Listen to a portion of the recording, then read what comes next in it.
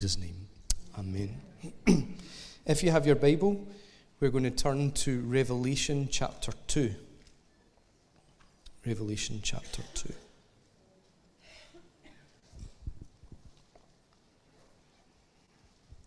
And we're going to read from verse 18.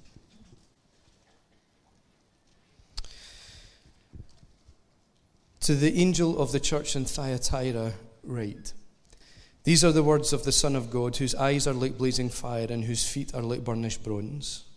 I know your deeds, your love and faith, your service and perseverance, and that you're now doing more than you did at first. Nevertheless, I have this against you.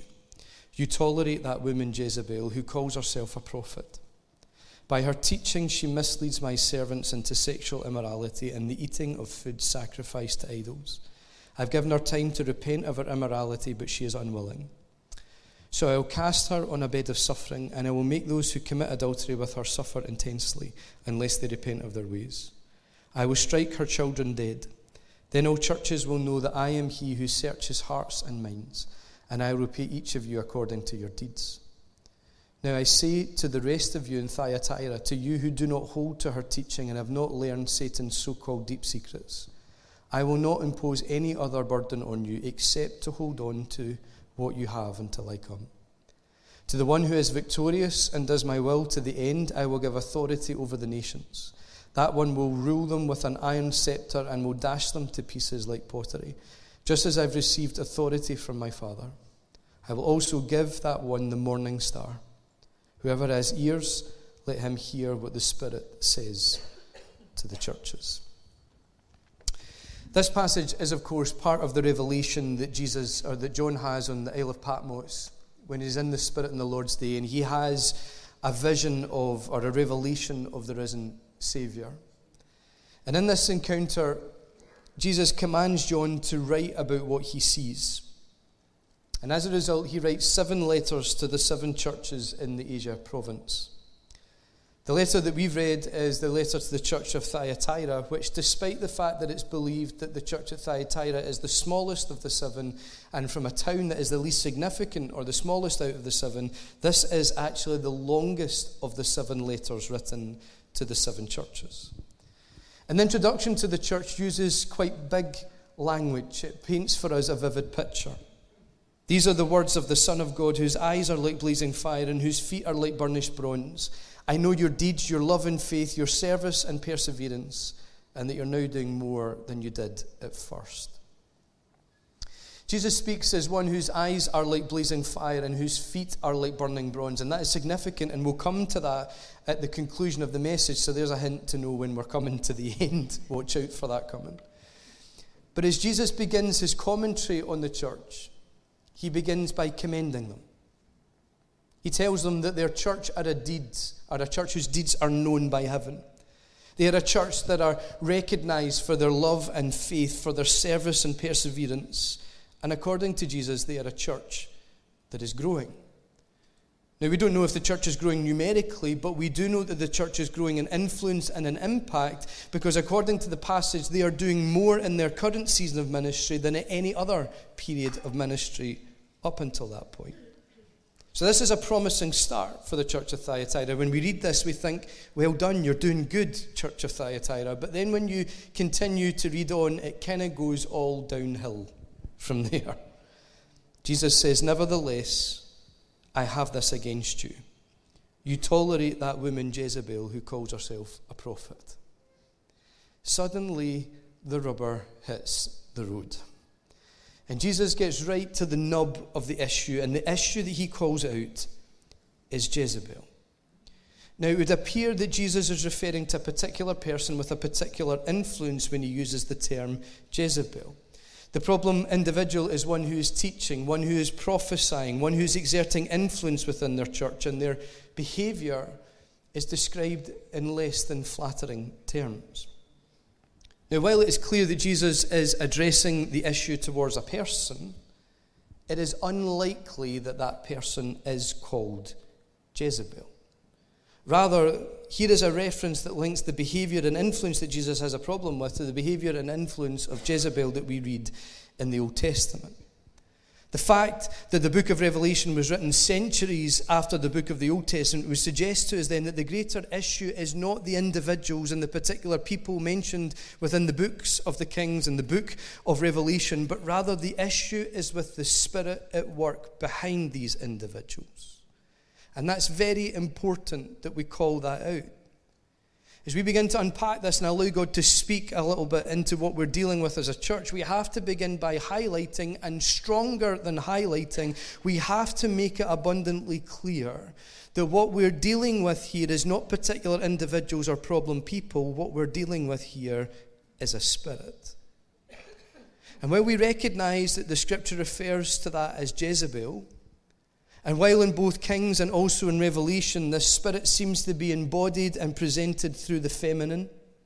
We have a woman, a female character in Kings called Jezebel, and we have female pronouns used in Revelation. But before we dive into that, we have to arrive at a clear starting point that we all agree on. From this point forward in this message, we're going to seek to refer to this as a spirit of control, as opposed to a Jezebel spirit. And this is not to move away from biblical language, but it's to help us position this properly. This is a spirit. It is a power of influence.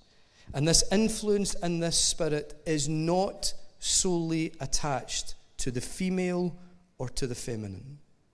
Too often in church circles, women who have stood up for themselves, raised their heads above the parapet, sought to function in their anointing, or even those who perhaps required a little bit of discipling in terms of character over gifting, or just a reminder of where the boundaries are, all too often women have been wrongfully branded as Jezebel. And all too often men and male characters in leadership and authority, when they have felt challenged, threatened, or a little bit out of their depth by members of the opposite sex, we have tarnished women as Jezebel. And that's not fair. And it's not accurate. And in fact, it's abusive and wrong. Now please hear heart here before I say my next statement. I'm not perfect in leadership. Far from it.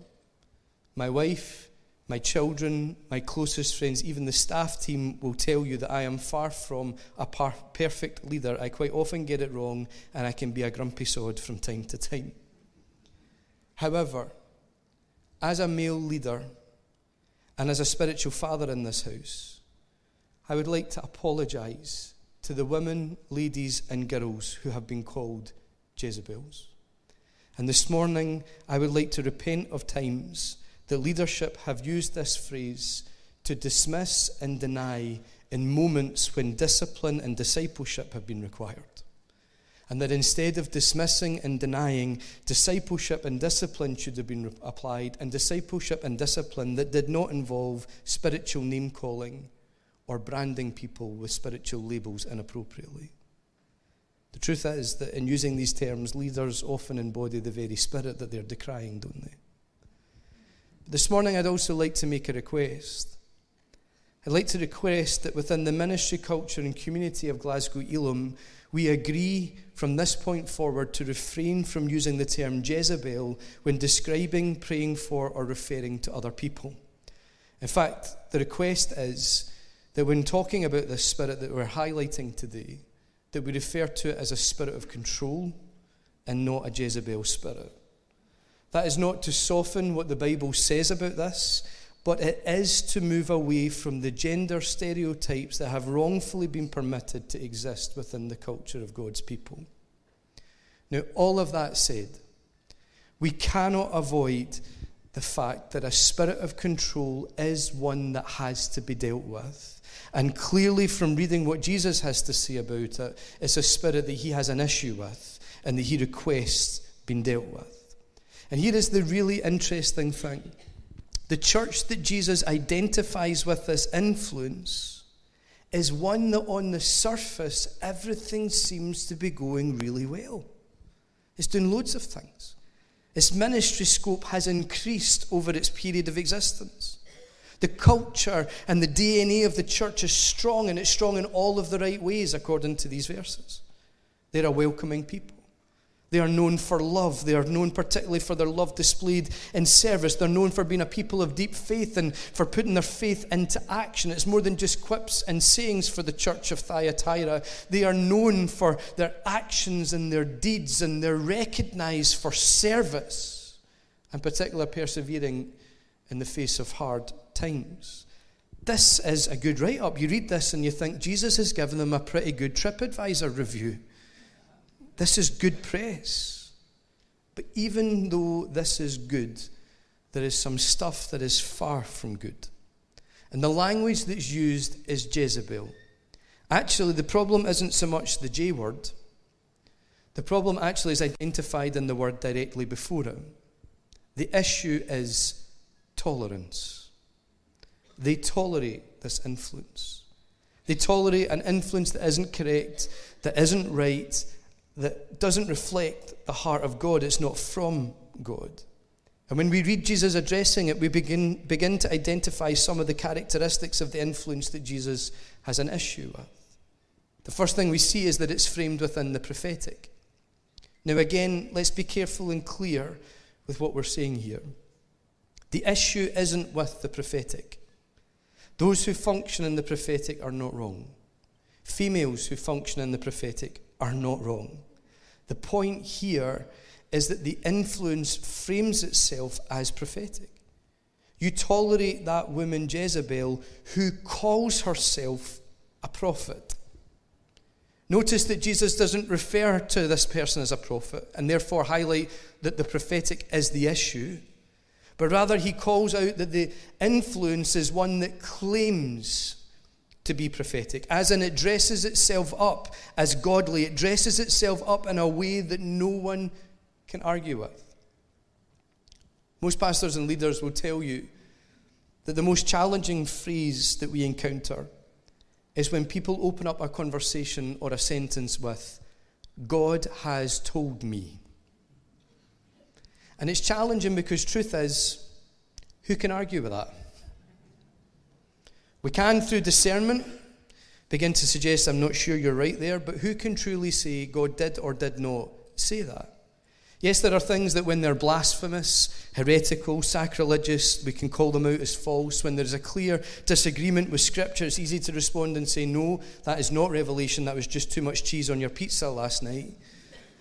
But it's the subtle phrases delivered as God spoke to me that are actually more about agendas, more about justifying positions, more about defending actions or making a point. Those are the ones that are subtle and hard to argue with, and those are the ones that you tend to find the spirit of control has an influence. A point has been made, but in order for that point to carry some kind of weight, it's dressed up as something that God has said. A suggestion has been made, but in order for that suggestion to be actioned upon, it's dressed up as God has spoken to me. The Spirit manipulates through presenting itself as something godly, something superior, something greater, something that is unknown to anybody else except the person that is bringing the revelation, of course. And that's reflected in what Jesus says. I say to the rest of you in Thyatira, to those who do not hold on to our teaching and have not yet learned Satan's so-called deep secrets. When you read the wording here, Jesus is a bit passive-aggressive. There's a bit of sarcasm here. And he calls out that the root of this influence is demonic, but it's the phrase, so-called deep secrets. You can hear him almost saying it. Those that haven't yet held on to the so-called deep secrets. You can hear the sarcastic tone. Now, when we read this about Satan's deep secrets, it's surprising to us that anyone would choose to listen to anything attributed to Satan. Nobody in their right mind would say, oh goody, please tell me Satan's deepest secrets, and I promise I won't tell anyone. But could it be that actually what Jesus is laying bare here is and revealing is exactly where these supposed deep secrets that no one else has an awareness of, those deep revelations that others wouldn't understand, that others can't understand, that other people aren't spiritual enough to see, could it be that Jesus is revealing the source? This influence he's addressing here is one that dresses itself up as spiritual and spiritually exclusive, spiritually superior, but actually the spirit at work behind it is brazen. He says, by her teaching, she misleads my servants into sexual immorality and the eating of food sacrificed to idols. This influence that Jesus takes issue with is one that teaches, and in doing so it seeks to bring leadership. It's one that seeks to mislead. Now, to mislead is still to lead, isn't it? It's just to lead in the wrong direction. And the Greek word that's used here in some translations, it's translated into English as to seduce, but it actually means to go astray or to roam. The direction that this influence leads towards is described in our Bibles as sexual immorality and food sacrifice to idols. But again, in the Greek language, sexual immorality is described as to practice idolatry. And while there can be a sexual element to the influence that Jesus is calling out, it also has to be recognized that throughout the Old Testament, God calls his people to be faithful to himself and describes quite bluntly that when they pursue other gods and embrace their practices, they're committing adultery against him. The language he uses is that of immorality. So at the root of this spirit is a mission to mislead, to lead God's people away from faithfulness to God and to embrace other gods. That is, other gods both in the literal spiritual sense, but also in the metaphorical sense, because it's not just spiritual stuff that we make idols out of, is it? In the book of Kings, Jezebel, like her namesake in Revelation, sought to seduce, that is, to lead God's people away from their God to the gods of her culture and her people. She challenged the faithfulness of God's people to their God. And in these verses in Revelation, we see the influence that Jesus is challenging is one that has led his people to the eating of food sacrificed to idols. And while this is a very real issue for the people living in the town of Thyatira, we have to look not just at the outworking of actions and behaviors, but to look at the heart behind it, because this is the view of Jesus. He says, then all churches will know that I am he who searches hearts and minds, and I'll repay each of you according to your deeds. Jesus is one who not only looks at deeds, but who searches hearts and minds, because the actions of the hands originate in the heart and in the attitude and the thought processes and the meditation of the mind. That is why the leadership of this influence is attached to teaching, and it's framed as prophetic because it targets hearts and minds in order to influence behavior and to change culture. It seeks to change the culture of the soul in order to impact the actions from the heart.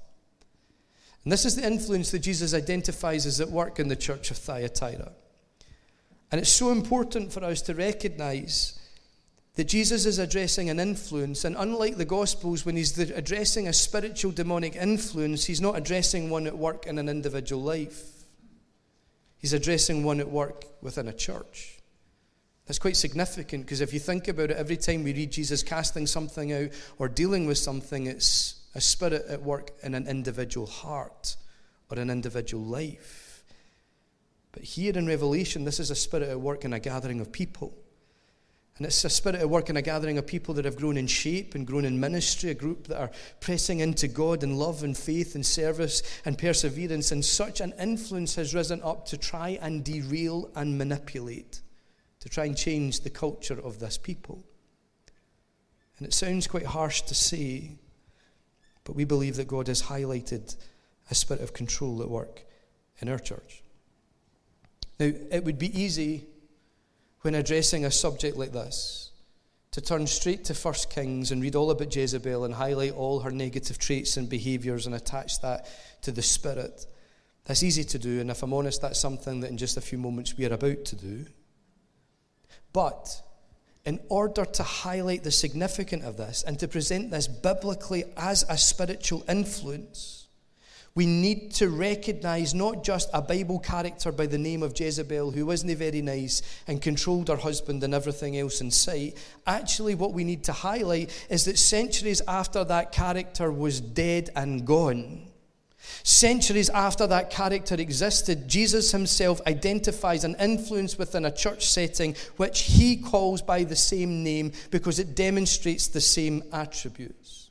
And when we see those similarities, even though there is such a significant time difference between the culture of the kings in the Old Testament and the culture of Revelation, the book of Revelation and the New Testament, when we see similarities, we can recognize this isn't just Pentecostal spiritual hype.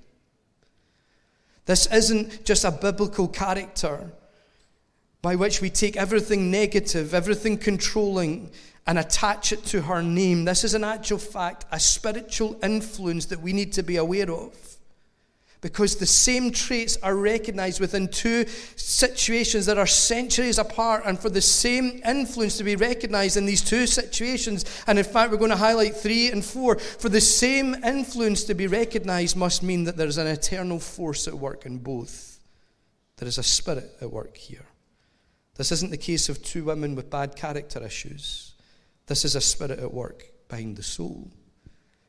And as we call that out, we have to recognize it, because all too often in our church circles, we set the target and the crosshairs on the soul that manifests the influence rather than the spirit at work behind the soul. Maybe we need to train ourselves to direct the anger towards the devil overplaying his hand as opposed to the soul his hand is manifesting through. Because our battle, remember, is not against flesh and blood, but it is against powers and principalities and spiritual forces at work in spiritual places. We have to remind ourselves that sometimes human traits and behaviors can have their origin in something spiritual at work. So let's look behind the person of Jezebel, and let's look behind the human character to see the spirit at work and understand how her name has become synonymous with a spirit of control. Let's swing into the Old Testament and let's turn to 1 Kings chapter 16, verse 29, the first reference that we have to Jezebel. In the 38th year of Asa, king of Judah, Ahab, son of Omri, became king of Israel, and he reigned in Samaria over Israel 22 years. Ahab, son of Omri, did more evil in the eyes of the Lord than any of those before him. He not only considered it trivial to commit the sins of Jeroboam, son of Nebat, but he also married Jezebel, daughter of Ethbaal, king of the Sidonians, and began to serve Baal and worship him. He set up an altar for Baal in the temple of Baal that he built in Samaria. Ahab also made an Asherah pole and did more to arouse the anger of the Lord, the God of Israel, than did all the kings of Israel before him. Jezebel is first mentioned through her union with Ahab. And the scripture doesn't really describe their union in favourable terms. Ahab is viewed very much as a weak king and a weak leader. And his weak leadership is seen in relation to his inability to correct his wife, and more so in him being swayed by his wife. In fact, it says in 1 Kings 21:25, there was never anyone like Ahab who sold himself to do evil in the eyes of the Lord, urged on by Jezebel, his wife.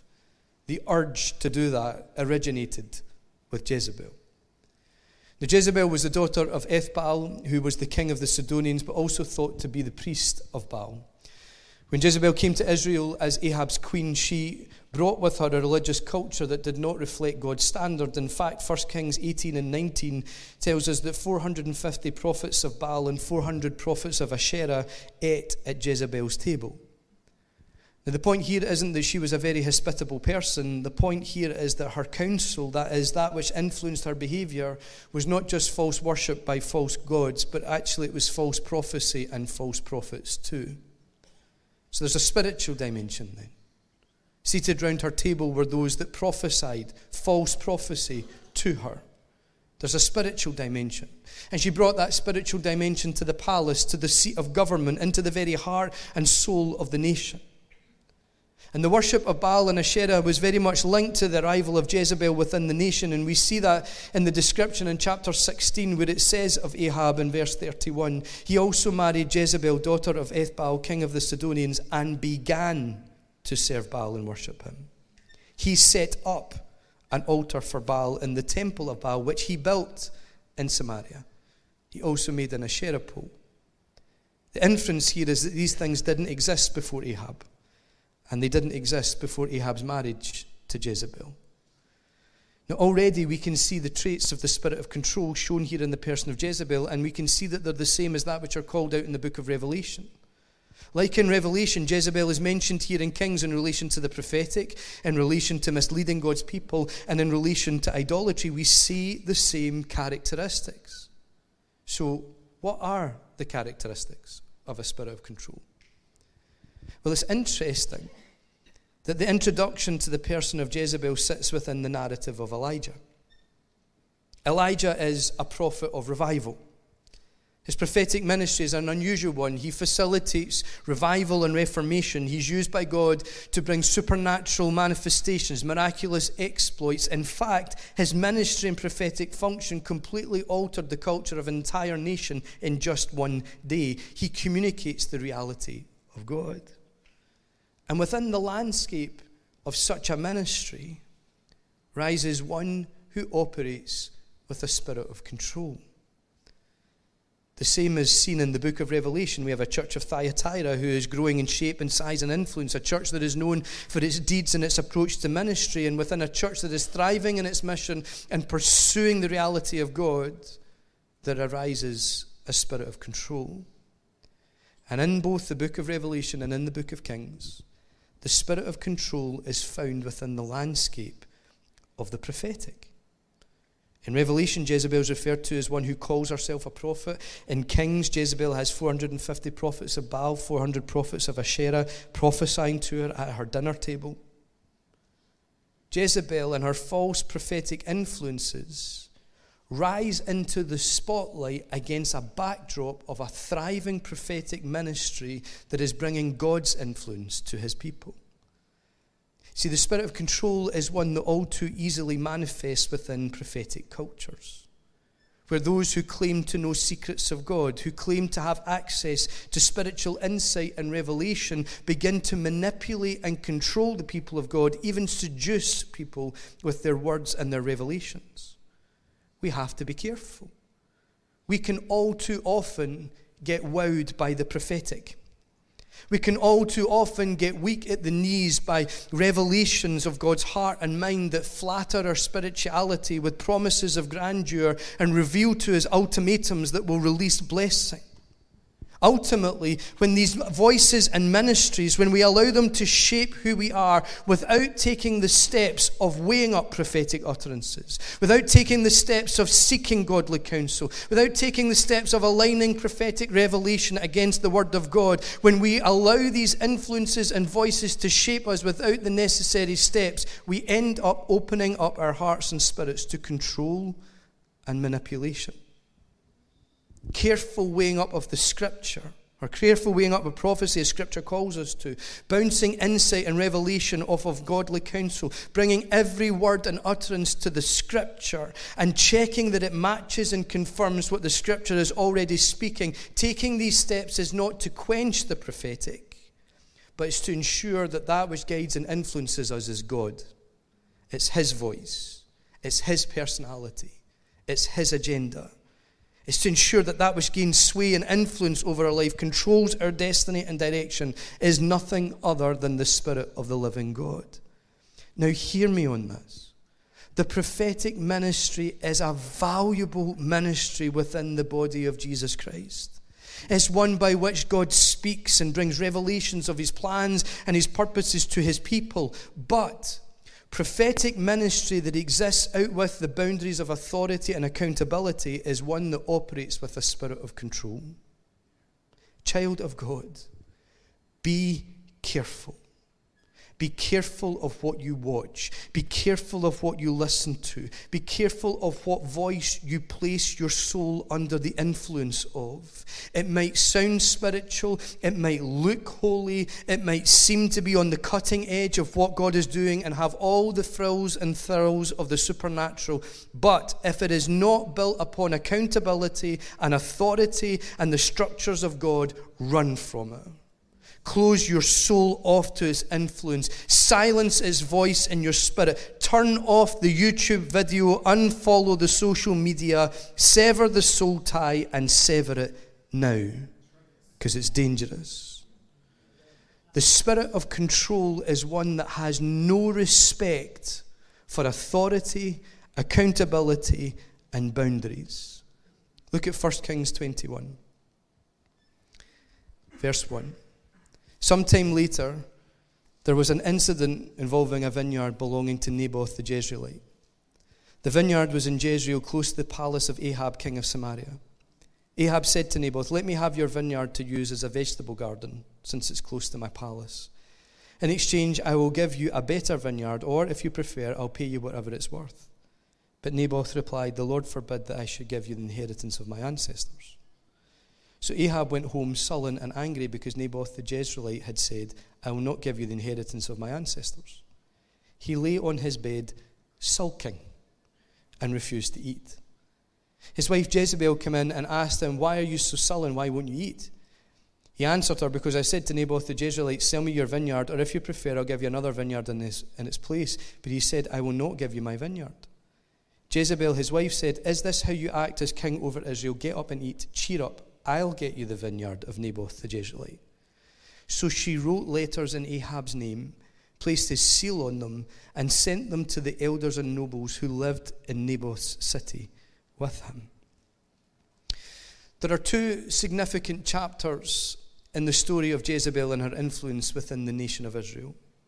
In this chapter here, we have King Ahab spotting a vineyard that he covets. It's one that he wants for himself. He tries to broker some kind of deal with the owner of the vineyard, Naboth, but Naboth refuses. Ahab sulks, and Jezebel steps in. Jezebel, his wife, says, "Is this how you act as king over Israel? Get up and eat. Cheer up, I'll get you the vineyard of Naboth." A significant point to highlight that is reiterated here is that Ahab is a weak king, and he's presented to us as that.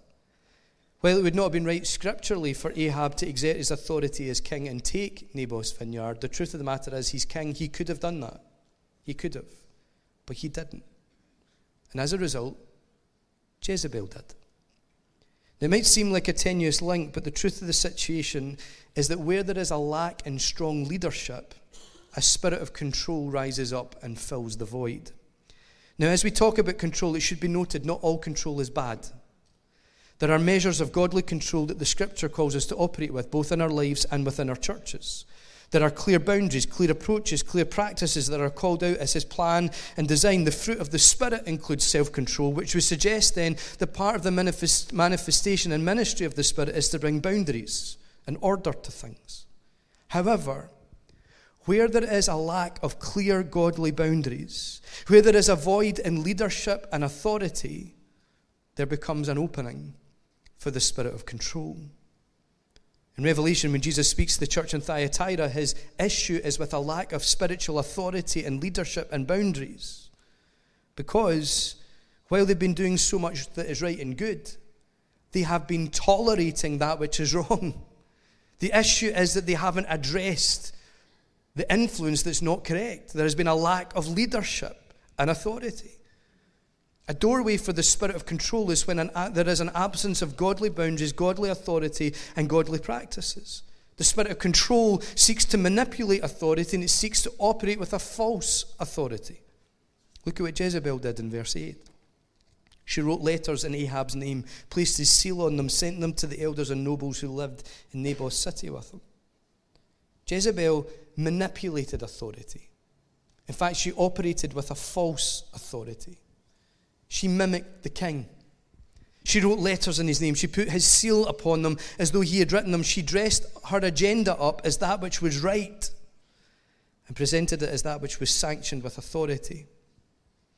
To those in receipt of her letters, it appeared as though this was right and correct, whereas the heart of her actions was deceit. It was a manipulation of authority in order to control. Now notice, this display of manipulation and control appeared to be for the good of the king and his kingdom. But in actual fact, it was for personal gain. It was for a personal empire. It was to fulfill human will and desire. They saw something they wanted, and they would just use whatever means they had to get it. We have to be careful of that which appears to operate in authority.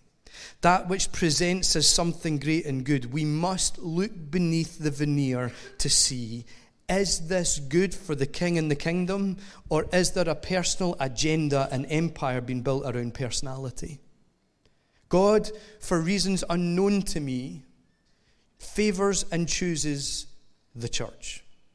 He chooses the local church as his conduit and structure for kingdom. The local church is his model for spiritual transformation, the salvation of souls, the making of disciples, and the complete renewal of communities. And while we don't have it perfectly formed in our outworking of that, the truth is that the local church is the structure that God uses to accomplish his purpose on earth. So, be wary of those who fail to align themselves with God's structure. Be wary of that and those who seek to operate out with the boundaries of what his word calls out as his method of choice. That is the local church. Whilst on the surface it might seem good for the king and the kingdom, but if it or they fail to treat with respect the structures that the word calls out as correct, then by default they are not respecting the word of God itself.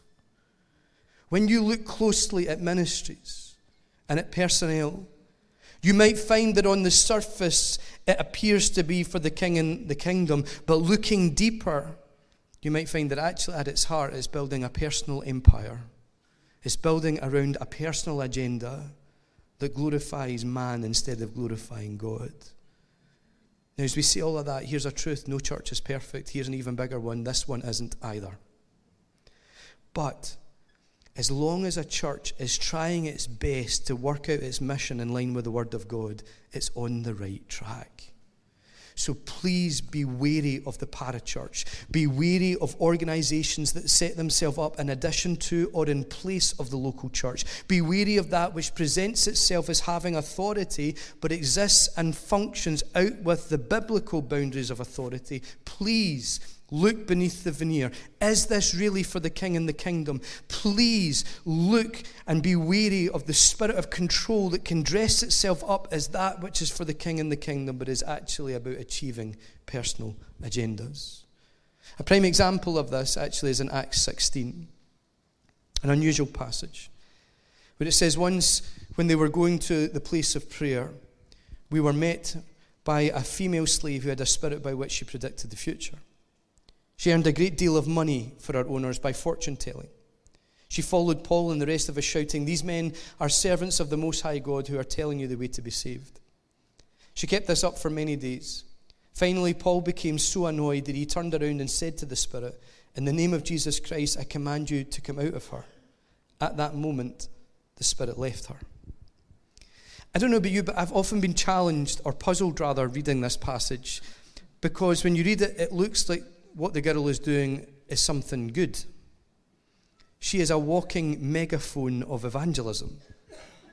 She's following the disciples around, shouting aloud, drawing the attention of the crowd to the disciples and their message. These men are servants of the Most High who are telling you the way that you're to be saved. On the surface, it appears as something good. On the surface, it seemed good for the king and the kingdom, but at its root, something was afoot. Poetry intended.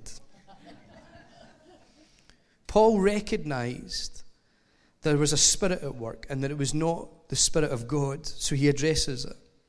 There was a spirit of control that had attached itself to the work of God in order to gain influence towards its own agenda, which the passage called out at the very beginning was not of God and was actually for its own literal personal gain. Now again, notice the prophetic element here. This woman is acting in a prophetic sense. She's calling out the work of God. She's making clear, she's announcing the plan and the purpose of God. In the surface, it's something almost prophetic, but actually attached to that is the spirit of control. I guess the concept was that in validating the message of the disciples, it would validate her own message, and therefore the means by which she made her owners money. Now, we said there were two main chapters in the life of Jezebel, and the other is seen in her confrontation with Elijah. 1 Kings 18, we're presented with a pretty powerful truth. It says, while Jezebel was killing off the Lord's prophets, Obadiah had taken 100 prophets and hidden them in 2 caves, 50 in each, and has supplied them with food and water. The stark truth in these verses is that Jezebel was killing off the Lord's prophets. And it would be very easy to make claims here, claims that are not without merit, claims along the lines of the spirit of control hates the prophetic. That's not an untrue statement. But actually the spirit of control does more than just limit the prophetic. Its target is the life of God among the people of God. See, it wasn't just that Jezebel was killing off the prophets, but that in doing so, she was cutting off that which facilitated the life of God among the people of God. She was removing that which presented his reality. And Jezebel, you'll notice, is one that is constantly associated with death. In 1 Kings 18, she's killing the prophets. In 1 Kings 19, she threatens to take the life of Elijah. In 1 Kings 21, she manipulates and masters the death of Naboth so that they can get his vineyard.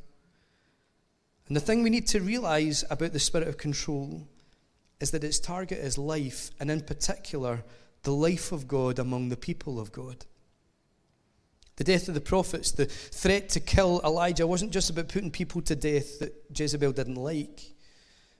It was about removing that facilitated the life of God amongst the people of God.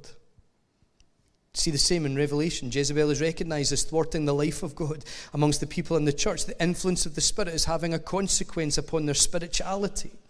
And so Jesus calls it out and he wants it dealt with.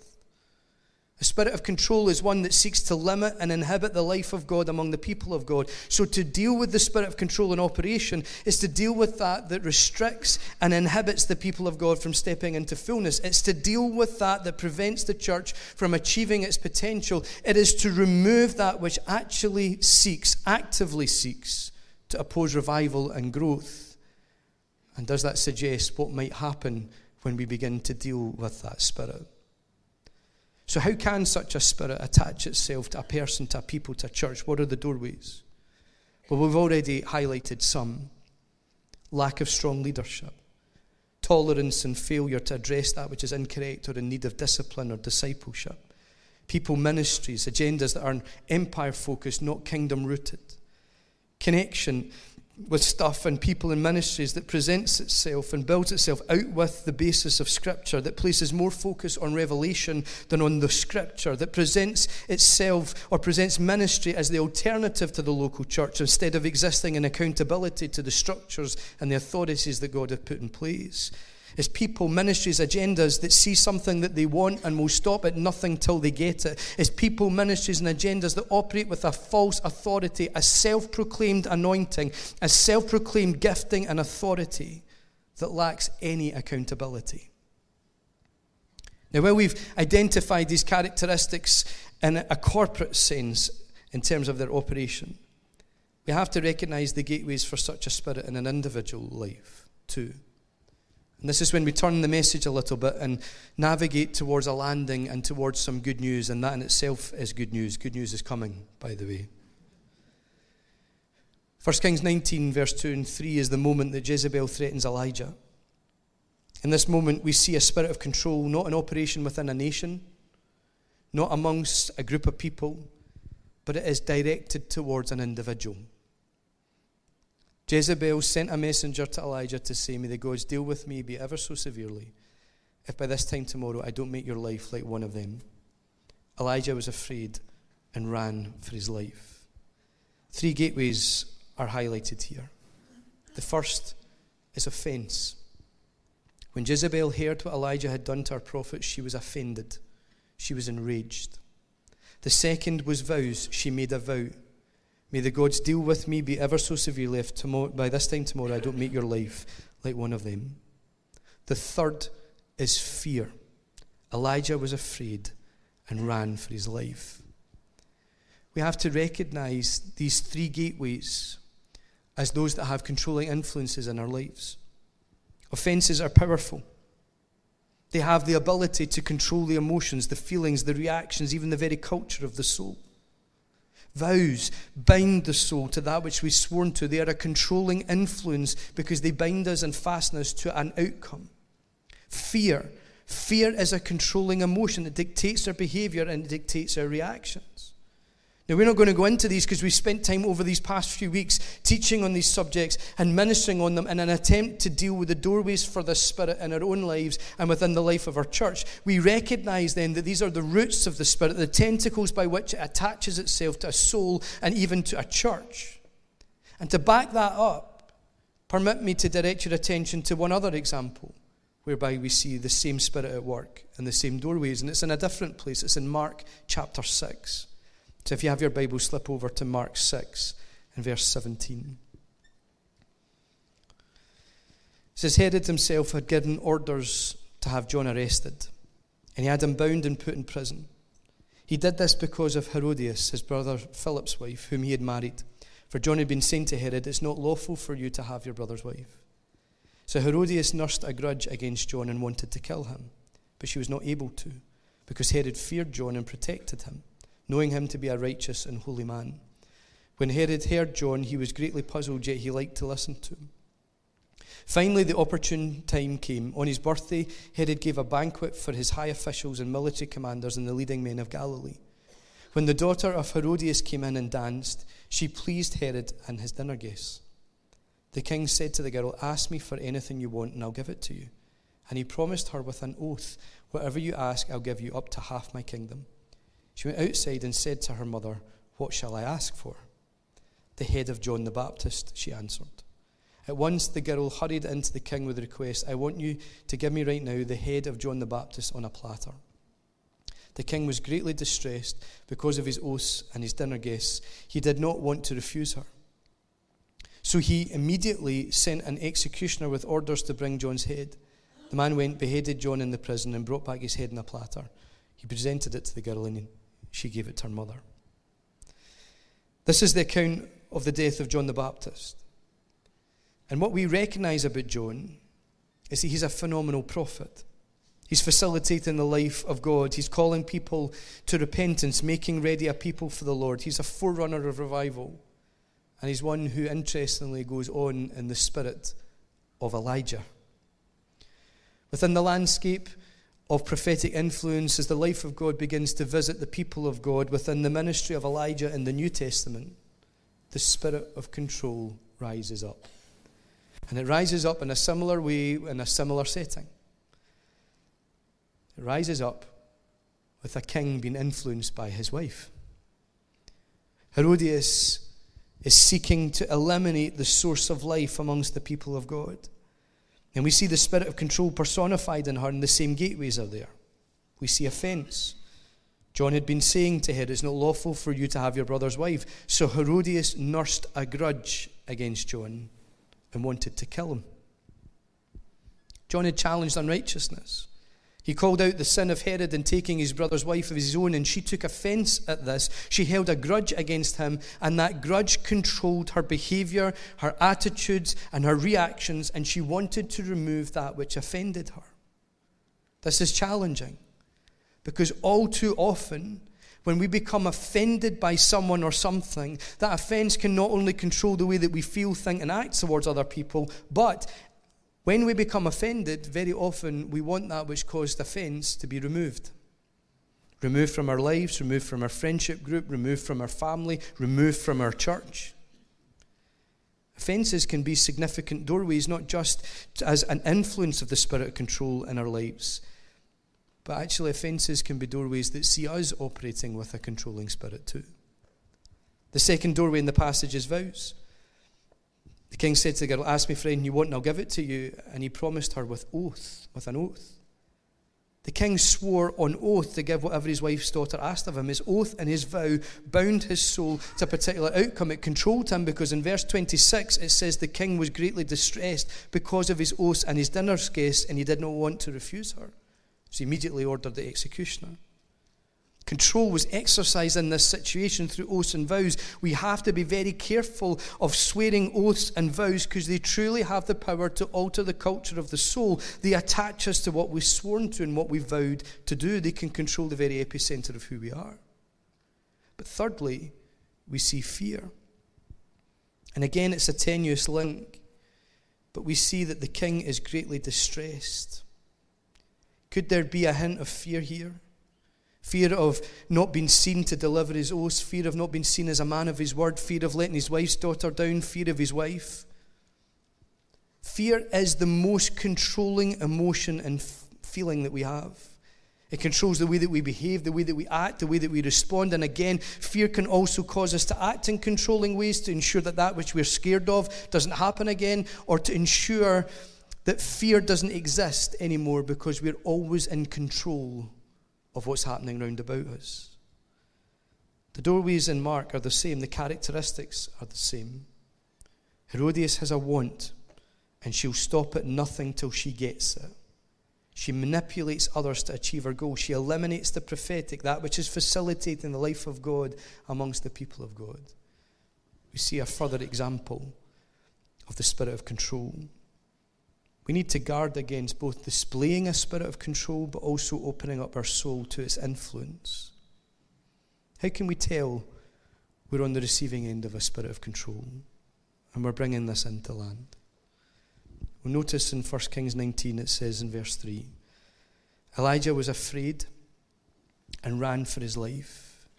When he came to Beersheba in Judah, he left his servant there while he himself went a day's journey into the wilderness. He came to a broom bush, sat down under it, and prayed that he might die. I've had enough, Lord, he said. Take my life, I'm no better than my ancestors. Then he lay down under the bush and fell asleep. Elijah was gripped by fear.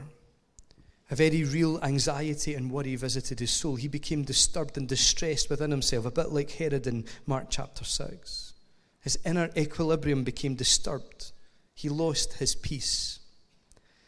A spirit of control seeks to alter the inner equilibrium. It can cause unprovoked and unexplained anxiety and discomfort to arrive within the soul. It can disturb the peace of the heart. Sometimes when we have that feeling of feeling disturbed and distressed and no clear reason why, sometimes we can identify this spirit at work. Secondly, we see Elijah left his servant in Beersheba. He isolates himself. He removes himself from other people. He comes to a place where loneliness visits his soul and he feels vulnerable and exposed.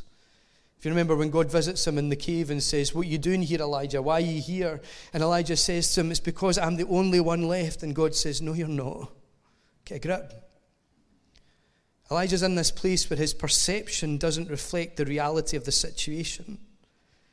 And the spirit of control has the ability to make you feel isolated and alone. It can actually alter your perception of reality.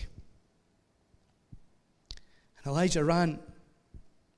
He ran from where he was meant to be. He ran from purpose. And he comes to God and he says, I've had enough. Take my life. I'm no better than my ancestors. He wanted to give up. He hit a low. He felt disconnected from his purpose. He felt that he couldn't continue. He felt like jacking it all in. The spirit of control is one that targets the life of God within the people of God. It seeks to derail God's people, cause them to feel like failures, to push them to the boundaries of perseverance and make us feel like the best thing that we can do is just give up and walk away. Elijah was targeted by the spirit of control, and he felt the full force of its might. But here's the thing. God didn't leave Elijah there. This is the good news. He didn't leave him in the grip of the spirit of control. No, he brought him to a place where he brought him into an encounter, delivered him from the spirit's grip, and repositioned him back in purpose again. In Revelation, Jesus highlights the spirit of control at work in the church of Thyatira, but he doesn't leave the church in chastisement because they've tolerated this spirit in their midst. No, he speaks to them as one whose feet are of bronze and whose eyes are like blazing fire. In other words, he sees what's going on and he's ready to trample upon it. He has feet of bronze. They might be moved and influenced by this spirit, but he is unmoved by it.